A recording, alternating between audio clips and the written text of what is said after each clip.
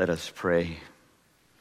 Father in heaven, it's so good to be back here with you in this special series to listen to you about what it means to be a disciple,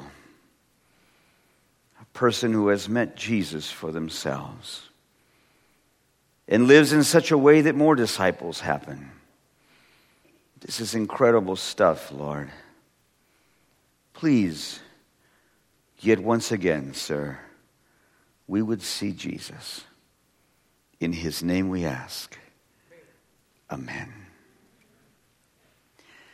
He preached all day by the lake.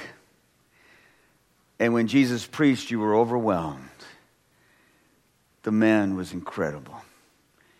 As a Galilean from the city, people marveled that such good things come from a guy who came from the bad part of town.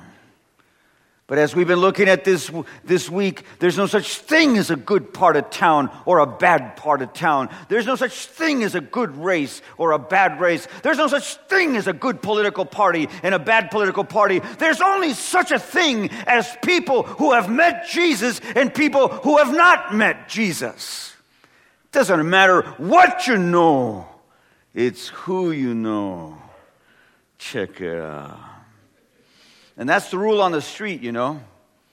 There was ministry happening in Washington, D.C., and they had to go see Mr. Big. There are rules on some community streets, you know. There's a Mr. Big in San Bernardino, more than likely.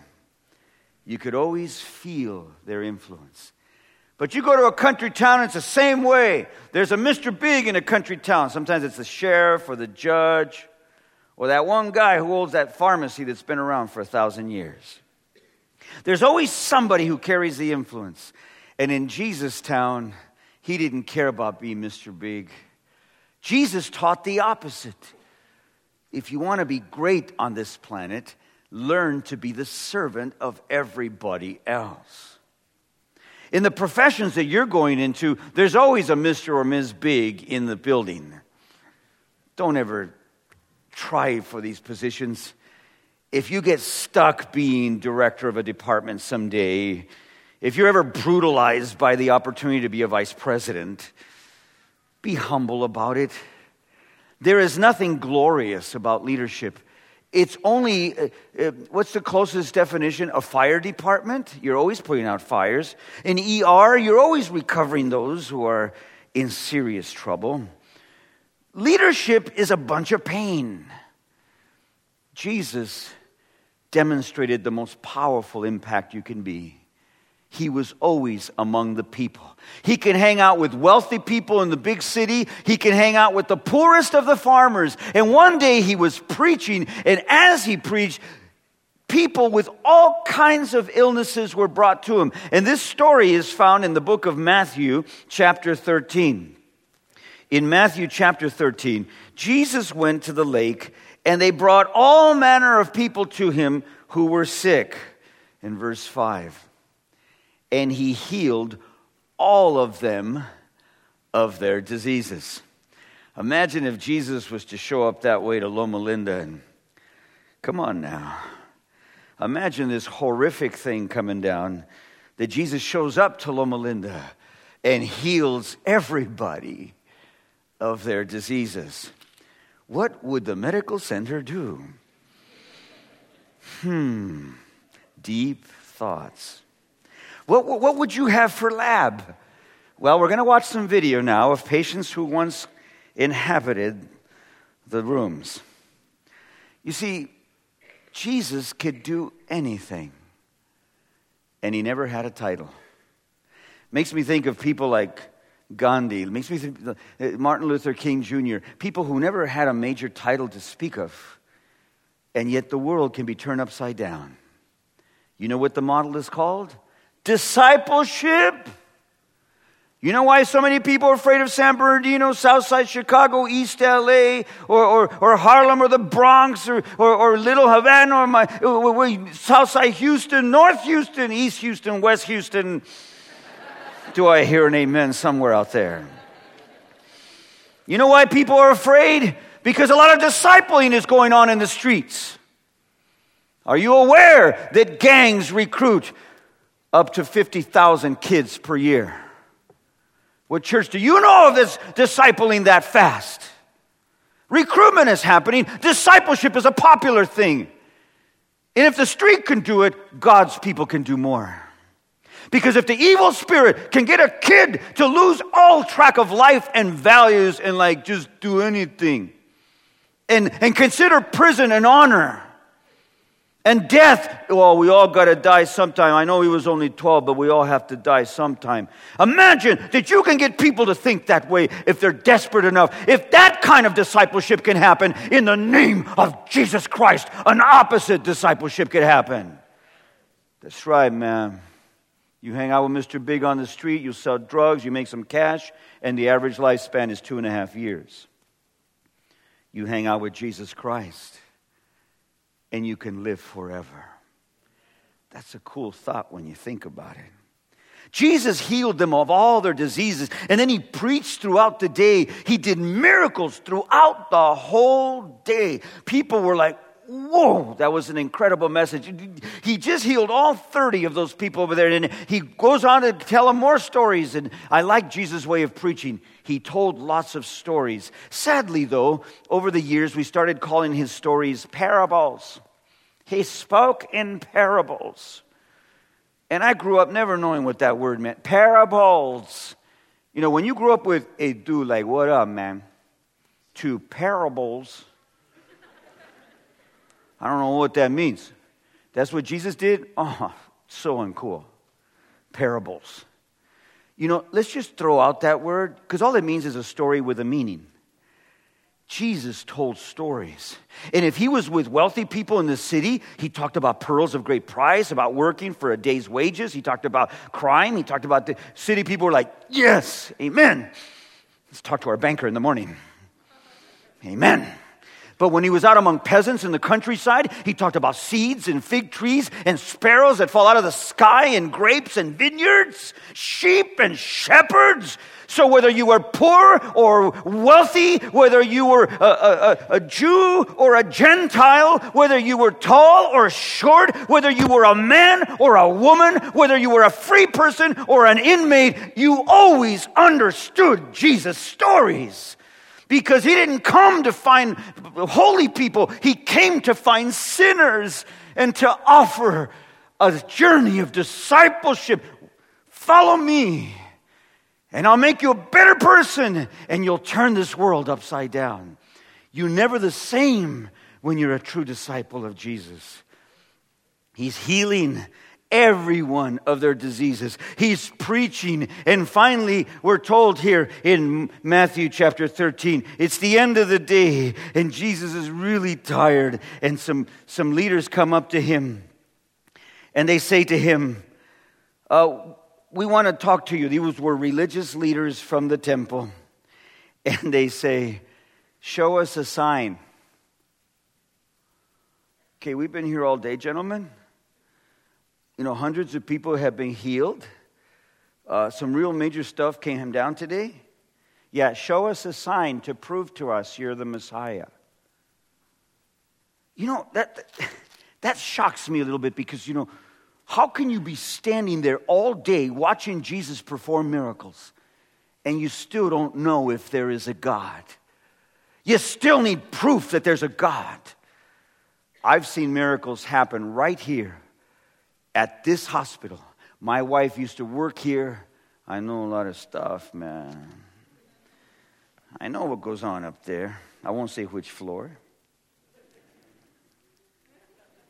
Some of you are like, I hope he doesn't mention our floor. That'd be so uncool. You see, I've seen miracles happen up there. I've seen miracles in the flesh up close. Most people, when a miracle happens, don't see it.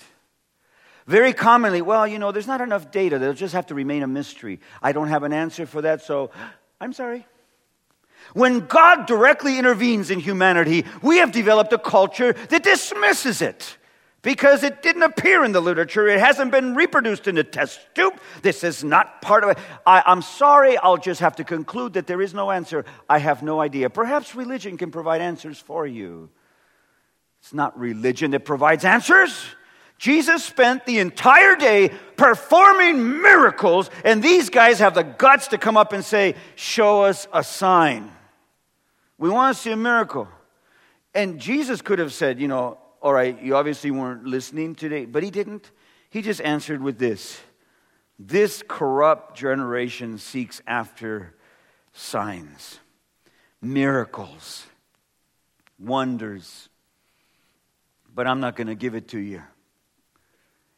I mean, it's kind of like saying, if you didn't catch it by now, I'm not going to give it to you. But I am going to give you this. I'm going to give you the sign of Jonah. And when I first read that, I go, whoa, the sign of Jonah, that is so cool. And then I said, what does that mean? So much of the Bible, Jesus is speaking so simply. He's telling such plain stories that we seek for the deeper meaning. Perhaps he was referring to, no. The sign of Jonah. Now, you remember who Jonah was? Jonah, he was like minding his own business. And the Lord called him to be a disciple, just like you are minding your own business. And the Lord calls you to be a disciple. Kind of like, all right, I'm on my way to class, man. Yeah, follow me. I love the way Jesus did that. He would just show up. It's incredible. He doesn't come at your schedule. He simply shows up and invites you to follow him. It's very unorthodox. Remember, there's only so much you can reproduce in the literature. There's only so much that you can experiment with and confirm and repeat and repeat. Sooner or later, you have to experience something. You could keep talking about the reproductive system in all of its physiology, psychology, everything, the emotional, every aspect of parenting. You can become a foremost expert and write books and be among the bestsellers of the nation on parenting. But if you don't have a kid, you don't know what you're talking about. It's not until you hold your own flesh and blood that parenting starts coming together brutally. Before then, you were a foremost expert with 2 earned doctrines in the discipline. These doctorates can explain anything except experience. And that's how it is with what people refer to as religion. Perhaps you have read enough stuff. Perhaps you've heard enough stuff. Perhaps you've debated in the hallways with religionists, as you call them. But sooner or later, you must have an experience to understand what this is about. The literature can only contain so much until your own heart is exposed to something. You can read all kinds of material on dating and the appropriate relationships. You can sign on to those websites and become a member of the dating community. But it's not going to make any sense until you're scared to death, sweating, feeling like you're going to pass out, that she finally said yes to go out with you. Until you date somebody, you could be the foremost expert. Until you meet Jesus, he was only a matter of debate. Jesus said, I'm not going to give anything except the sign of Jonah. Jonah was called by God because there was a city called Nineveh, and Nineveh was living deeply in sin. And God said, the wages of sin is death, so they're leading to destruction. The city's going to have to be destroyed. And God was deeply concerned. Go warn them, Jonah. And Jonah, you know the story. Nineveh's that way, and Jonah went that way. He got on a boat, and he took off. And in the middle of the night, there was a monstrous storm, and the sailors on board started casting all the cargo into the water. Everybody's bailing. Everybody cry out unto your God. And that's when Jonah realized, man, I'm running away from God. Now I'm tasting what it's like to be without him. You guys just throw me in. What? This guy's losing it. Hurry. Finally, they said, no, throw me in and the storm will go away. So, realizing they're going to die anyway, let him die first. Maybe we'll buy ourselves a few extra minutes with a lighter boat. They threw him in, and as if the ocean turned into glass. And they saw this humongous sea bass swallowed him. Oh, that was weird. We should have caught that thing, man. That's a year's worth of food swimming away. Meanwhile, back in the fish, Jonah's inside, and I saw paintings of this when I was a kid, of Jonah sitting there contemplating his future inside of the fish, kind of like Pinocchio, you know, they're in the rib cage, no internal organs, and it's no wonder the whale was in such a bad mood. I don't think so. He was inside the fish's gizzard in absolute darkness. Ophthalmologists here will clarify to us, if you're in absolute darkness for too long, what happens? 3 days later, this fish just can't get rid of whatever it is in here. Have you ever been through that experience? Do not take Pepto-Bismol. You will only slow down the inevitable. This poor fish doesn't know what to do. I shouldn't have eaten that. I don't know what it was, but finally the fish comes to shore and has a horrific yet very relieving experience. And out flies Jonah. There's a Ninevite surf fisherman there. Nineveh's behind him. And this thing walks out of the water. He's green. You know, stomach acids have a way of altering what you look like after 3 days. And this must have been the weirdest thing when Jonah came ashore. And he must have looked really strange with his bleaching effect as he stood on the streets of Nineveh and said, "Repent! Repent! Your sins have reached such a climax that death is imminent for all of you. If you turn from sin, you will discover life. Life does not have to be a bad thing. Why is it that death is what's attractive? Why is it that destroying our body?" And I remember growing up in LA, my friends would say, if you're going to be really cool, let's say, check it out, you do stuff into your arm, let's say, you drink stuff, you smoke it, you swallow it, you just destroy your body as fast as you can. Then you're cool. There are a lot of funerals to show for among my cool friends. Why is it that if you're destroying your body, that's okay? That's great. You're actually admirable. I mean, the dude, man, he could party, man. I saw him take down half a keg. All right, so he's going to die young. Let us all celebrate this destruction of humanity. Why does it have to be bad religion to talk about taking care of your body? Go hang out at Public Health for a few minutes and realize the power of taking care of this body that's called the temple of the Holy Ghost. What is wrong with taking care of our bodies? Isn't that what you're studying about? Why is it then uncool to say that we should take care of ourselves? That's a good thing. What's wrong with telling people who are doing destructive things, you could do better than this? Yes, it's a world of choice, but why not fulfill your commission, your training to save lives, rather than stand idly by watching people destroy their lives? That is what Jonah was doing. You guys, death is the result of what you're doing. Turn from your ways and live. God has sent me to tell you. This is a warning from heaven itself. There was a very popular book in the 1800s, Sinners in the Hands of an Angry God. And it was a popular seller. Preachers were going, the hellfire is coming and you're all going to burn. People would scream, baptize me, I don't want to die, please, please. That's a terrible reason to give your life to Jesus, because you don't want to die. Jesus didn't do it that way. He offers love and a relationship. Follow me. Come on, we could chill together. I'll make a better person of you. You think fishing's cool? I'll make you a fisher of men.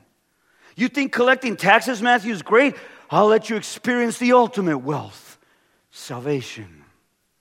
So Jonah preached with power, and we're told that from the king on down, they repented. The whole city of Nineveh said, we turn unto the Lord our God. We didn't realize we were being so destructive unto ourselves. We didn't realize that what we're doing ends in death. We don't want to die. We choose life. And they lived. God turned from what he had said would happen. They heeded the warning. And life is what occurs when you heed a warning. Jesus says, I've done enough miracles. If you keep thinking that you have to be stoned, there are some people that it's kind of like they're addicted to miracles. I need another hit, man. Do a miracle. That way my faith won't die. Miracles are not intended to do that. That's why you don't need miracles, really, because God wants to appeal to your reason. Let us reason together. If your sins are as scarlet, they can be white as snow. If they be red like crimson, they can be like wool.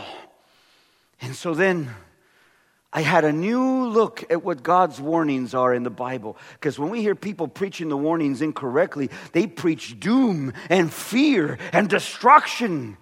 That's not what God intends when God talks about warnings. We're really in tune to this now in North America. Over there in Maryland, where I live for the last 13 years, that's what I miss about California. Over there, almost every day, somebody asks me about my mustache. Hey, what's with the mustache? I'm a Mexican. What's that? Unless you're talking about immigration, then everyone knows who we are. So during election years, people are clear on who a Mexican is. And I come home to California, and nobody asks. That is so cool. I'm home. Over there in Maryland, I got used to the sound of the warning. We're watching TV. Remember, they usually say, this is only a test. The leaders in your area in voluntary cooperation with these have agreed upon this test in the event of emergency. Had this been an actual emergency, you would have been directed to a da-da-da-da. And you're like, hurry. It's the middle of the game. Hurry. The test. But in Maryland, it was, this is not a test. A tornado has landed in Montgomery County. And it is moving north-northwest. And all of a sudden, the guy in the news appears. Yeah, we have spotted a tornado. Twister is moving at 10 miles an hour, which, ladies and gentlemen, means it's a dangerous tornado. Do you understand? No, I don't understand. I'm from California. It's moving north-northwest. And I see the red line on top of my house. That's called a warning. Please find shelter now. Ever since I moved to the east, I said, what's with these basements, man? In California, the basement is this little thing under the house with black widows in it, and only the dog goes in there to have puppies. Do I hear an amen? And nobody wants to go in there and get them out. No, Mom, I saw a spider half the size of me. And it was shiny and black and had this red thingy on its tummy. In the East, they have basements. I finally understood the burden. Find shelter in the center part of your basement. We all, you guys, everybody kept this. And we went downstairs. And the tornado was 4 miles away. Went right through the University of Maryland. And one of the professors, his 2 daughters were on their way home. Okay, Dad, we'll see you at the house. And they did not hear the warning. They're at work. They didn't have a radio or TV on. The siren didn't turn on time. And suddenly, they look out the window, and it was too late. An F4 tornado hit the campus. The father dove under the desk, and the entire building was shredded in the next 30 seconds of violence. And his assistant was clinging to some kind of a pole. Her arm was broken, and because she hung on, just wouldn't let go. And they climbed out into the sunshine in this rubble that had been his office. His daughters, who moments earlier were going out to the car. Where's the car? And there were piles of debris everywhere. And the tornado, you could see this monster darkness moving through Laurel right into some apartments up ahead. The daughter's car was picked up by the tornado, thrown over an 8-story dormitory. And this horrendous heap of twisted metal was found on the other side of campus. His 2 daughters were killed. You see, a warning is a good thing. A warning doesn't have to be like, oh, please. 1969, Hurricane Camille. Remember that? No, you don't. But I do. And so do your grandparents. A few professors, yes, I recall. It was quite a year. It's when I did my second doctorate. No, I'm sorry, it was my third. It's when I was published for the 48th time. 1969, Hurricane Camille was one of the first times we really got into putting out hurricane warnings. And they called a big warning for the southern Gulf, right out there by Mississippi, New Orleans. Sound familiar? And people were like, they went out their houses. It's sunny, the sky is blue, birds are singing on my front yard trees. These guys are crazy. People did not listen to the warning. A warning is about life and how you can avoid death. A warning is about something that's inevitable, and God wants you to live. Why is it that a warning has to be seen as this bad thing? Warning means listen to us. You can live, all right? You have a choice. You can choose life. And I'll never forget the group of college students because they became the subject of the CBS News that night with Walter Cronkite. Well, the next day, they called for a hurricane party at the beach house. A big, beautiful 2-story bungalow. And they had a huge hurricane party going down when Camille came ashore with 180-mile-an-hour winds. And a 25-foot surf and water flood that came in. The next day, all they found was the remnants, some pieces left of a cement foundation where the bungalow had once been. Hurricane party, they called it. Famous last words. God loves us so much that He gives us warnings because something great is coming. Life. Eternal life.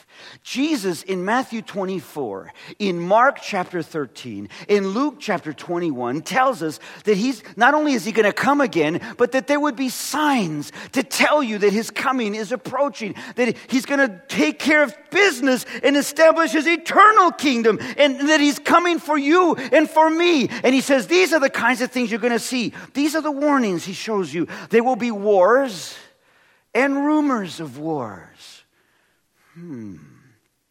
There will be problems with the weather in diverse places. Earthquakes and destruction and famines and death. I remember when we talked about global warming, it was always a political debate. It's quickly moving back into the scientific realm. And I know some of you don't agree with this, but you haven't been to the North Pole like I have. And when you see seals frolicking in the water at the North Pole where the ice is supposed to be 30 feet thick, there's a problem. Houston, we've got a problem. Seals at the North Pole. And when you see that the weather now, where it's always been dry, there's torrential rain. Where there's always been torrential rain, there's a drought. Where you have El Niño and La Niña being subjects of discussion. When were they around before? In just the last generation, we are seeing changes that are so dramatic. God said this would happen. It's not a bad thing. Now when I go to Florida or any of the southern states and I see those blue signs, hurricane evacuation route, and in my house, there's a hurricane evacuation route, there's the snow emergency, and then there's the tornado. I want to go home to California, man. I want my earthquakes back. I want to just okay, all right, everybody sit still and get under a door frame. Hold on to the lamp. I don't want to lose it on this one. Okay, all right, everybody. There's a big mess about 10 miles that way. That's how it goes here. You get used to that. We have earthquake standards. But you know, a warning is not a bad thing. God has told us what is to come, like He told Nineveh. Life can come. You don't have to choose death. He's bringing eternal life. He's calling you to be a disciple. What is wrong with reaching out to a planet you love so much and offering the people you have made in your own image the opportunity to live forever? What is so disgusting about that? What is the idea of reacting to a God who shows that much concern for the people He loves? You know, the more I think about it, you know, those blue signs, snow emergency route, the hurricane evacuation route. One day, you know what the best cure for earthquake is? that you're in the air. Then let it shake all at once. Once I was out on the plains outside of Fresno, up in Madera, out among the grape vineyards. We were out visiting church members. And I saw what do you call it? When the water's coming at you at the ocean, before it breaks into a wave, you see that bump coming towards you. I'm looking at the grapes, they're all, and it's coming. Hey, look at there, and it picked us up. And it kept going. There's another one. Ooh, picked us up. Now, for those houses, it did this. And I said, there's a big mess over there. And it was a Coalinga earthquake. And I physically saw the shock waves coming out toward us. The best way to avoid an earthquake is to be in the air. You see, Jesus is coming again. The advent of Jesus the first time was to save us on the cross, to pay the price for our sins. His second advent is that he's coming in the clouds of glory. And then he's going to say to those who passed away, who loved him, who were his disciples, rise. And to open tombs, you need an earthquake. Californians should really be into this day. And the earth will shake. And those will rise first who love Jesus. And then we who are alive will be caught up into the air with them. So you see, you won't feel the earthquake. Disciples, when we heed a warning, it's not about heeding destruction. It's about listening to life. My son, when he was 3 years old, wrote this song. It went something like this. You and me, Jesus loves you and me. Papi, listen, papi, you clap, papi. You and me, Jesus love you and me. Mommy, come on, papi, mommy, you and me. Then every worship he came up with another little bar or two for his song. That's the purity of faith, that you can love God as much as a child does. Love his parents. Jesus says if you have a heart of a child, that's what it means to be a true disciple. Like the child totally trusts in his parents or her parents, so you and I can come to trust in Jesus Christ. That way a warning is not a bad thing. If the hurricane is coming ashore, you and I can leave and choose life. God can bless us. It's a good thing. Listen to my little boy's heart. And as you hear his heart, if he's called you, I'd like to pray with you today.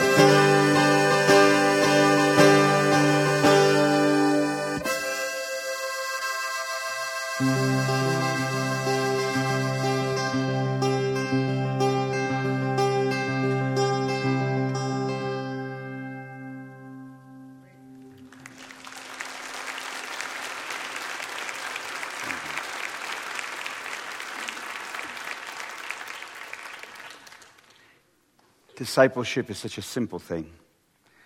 There's nothing sophisticated. Oh, it is so deeply theological if you really get into it. It's kind of like being healthy. It's not that difficult making right choices in what you eat and how you rest and how you exercise. But if you really want to get into the science of it, you can enroll at Loma Linda University and find out the depths in a very painful way. It is so simple to keep a healthy body. Why do people not listen? As medical professionals, you will always seek to answer that question. Back at your house, at your job, in your church, you also ask yourself, why do people make life so much more complicated than it is? And that's how it is in the journey of discipleship. It does not have to be complicated. How much simpler it is to come to Jesus Christ and say, I want to be a disciple. I'd like to close with a special prayer. Would you like to make your statement again about being a disciple of Jesus? Just come on up. Don't worry. I'm not going to play any music for you. And I don't need to appeal to your emotions. I just want to pray with you. Can I pray with you? Let's pray together. Come and join me. Discipleship is not a complicated thing. Do you want to learn more about that journey? I have to admit something to you. At first, when I met Jesus, I had the idea that it was a huge list of beliefs first, a huge list of doctrines, and it was so frightening. But one day someone helped me understand all it means is that you've met Jesus and you want to be friends. Jesus said, I am the way, I am the truth, and I am the life. No one comes unto the Father except through me. So can I pray with you? Is that okay? Come and join me. Let's have a prayer of discipleship together. Just come on up. Just come on up. Let's have a prayer of discipleship together. Just come on up. Don't worry. Let's pray together. Who else? Come on up. Your students in a very prestigious place. This place has become even more sophisticated since I left. I'm lucky, huh? But you know what? Something must never change, the simplicity of the gospel. You know how this institution began? Loma Linda College of Medical Evangelists. Medical professionals who have met Jesus Christ for themselves, and they have Him to share through their medical professions. The original vision of this institution is people who are in a discipleship journey, who are going to make more disciples by healing human bodies. There's more to life than a debate about religion. Really, what do you live for? If it's only a job, then there's never going to be enough money. If it's only about prestige, there will never be enough rank. If it's only about whatever else it is, you will always be in a quest for something you can never quite identify. But I have good news for you. My life began to make sense when I discovered that it's only about Jesus. And if I walk with Jesus, something powerful is going to happen. Something powerful is going to happen with my career roles. And the Lord has blessed me because I know that I'm not a good man. And I still attract police attention. When I rent a nice car, sometimes over here at Alamo, they like me. Mr. Rojas, you're back again. I'll tell you what, we'll give you the Cadillac for the same price we gave you the Toyota last week. Big mistake if I have jeans and a t-shirt. Cops will pull me over just because they're not sure if I stole it. Some say DWB, but I say that makes me humble. I never forget where I came from. I'm only a disciple of Jesus. Let's pray together. Father in heaven, we love you. Thank you for loving us more. To be disciples of your only Son is a great honor. Thank you for registering in the Scriptures what is to come. And warnings are a good thing, Lord. The sign of Jonah turned an entire city around. And tonight, we know that you are turning many lives around. There are many of us who have never quite thought of you in the way we're thinking right now. Many of our churches across the land, people in their homes or on computers, are discovering that you have called them. Thank you that being a disciple is so simple, although so deep. What a simple journey you've given us. Thank you. We accept because we ask you all these things in the name of Jesus. Amen.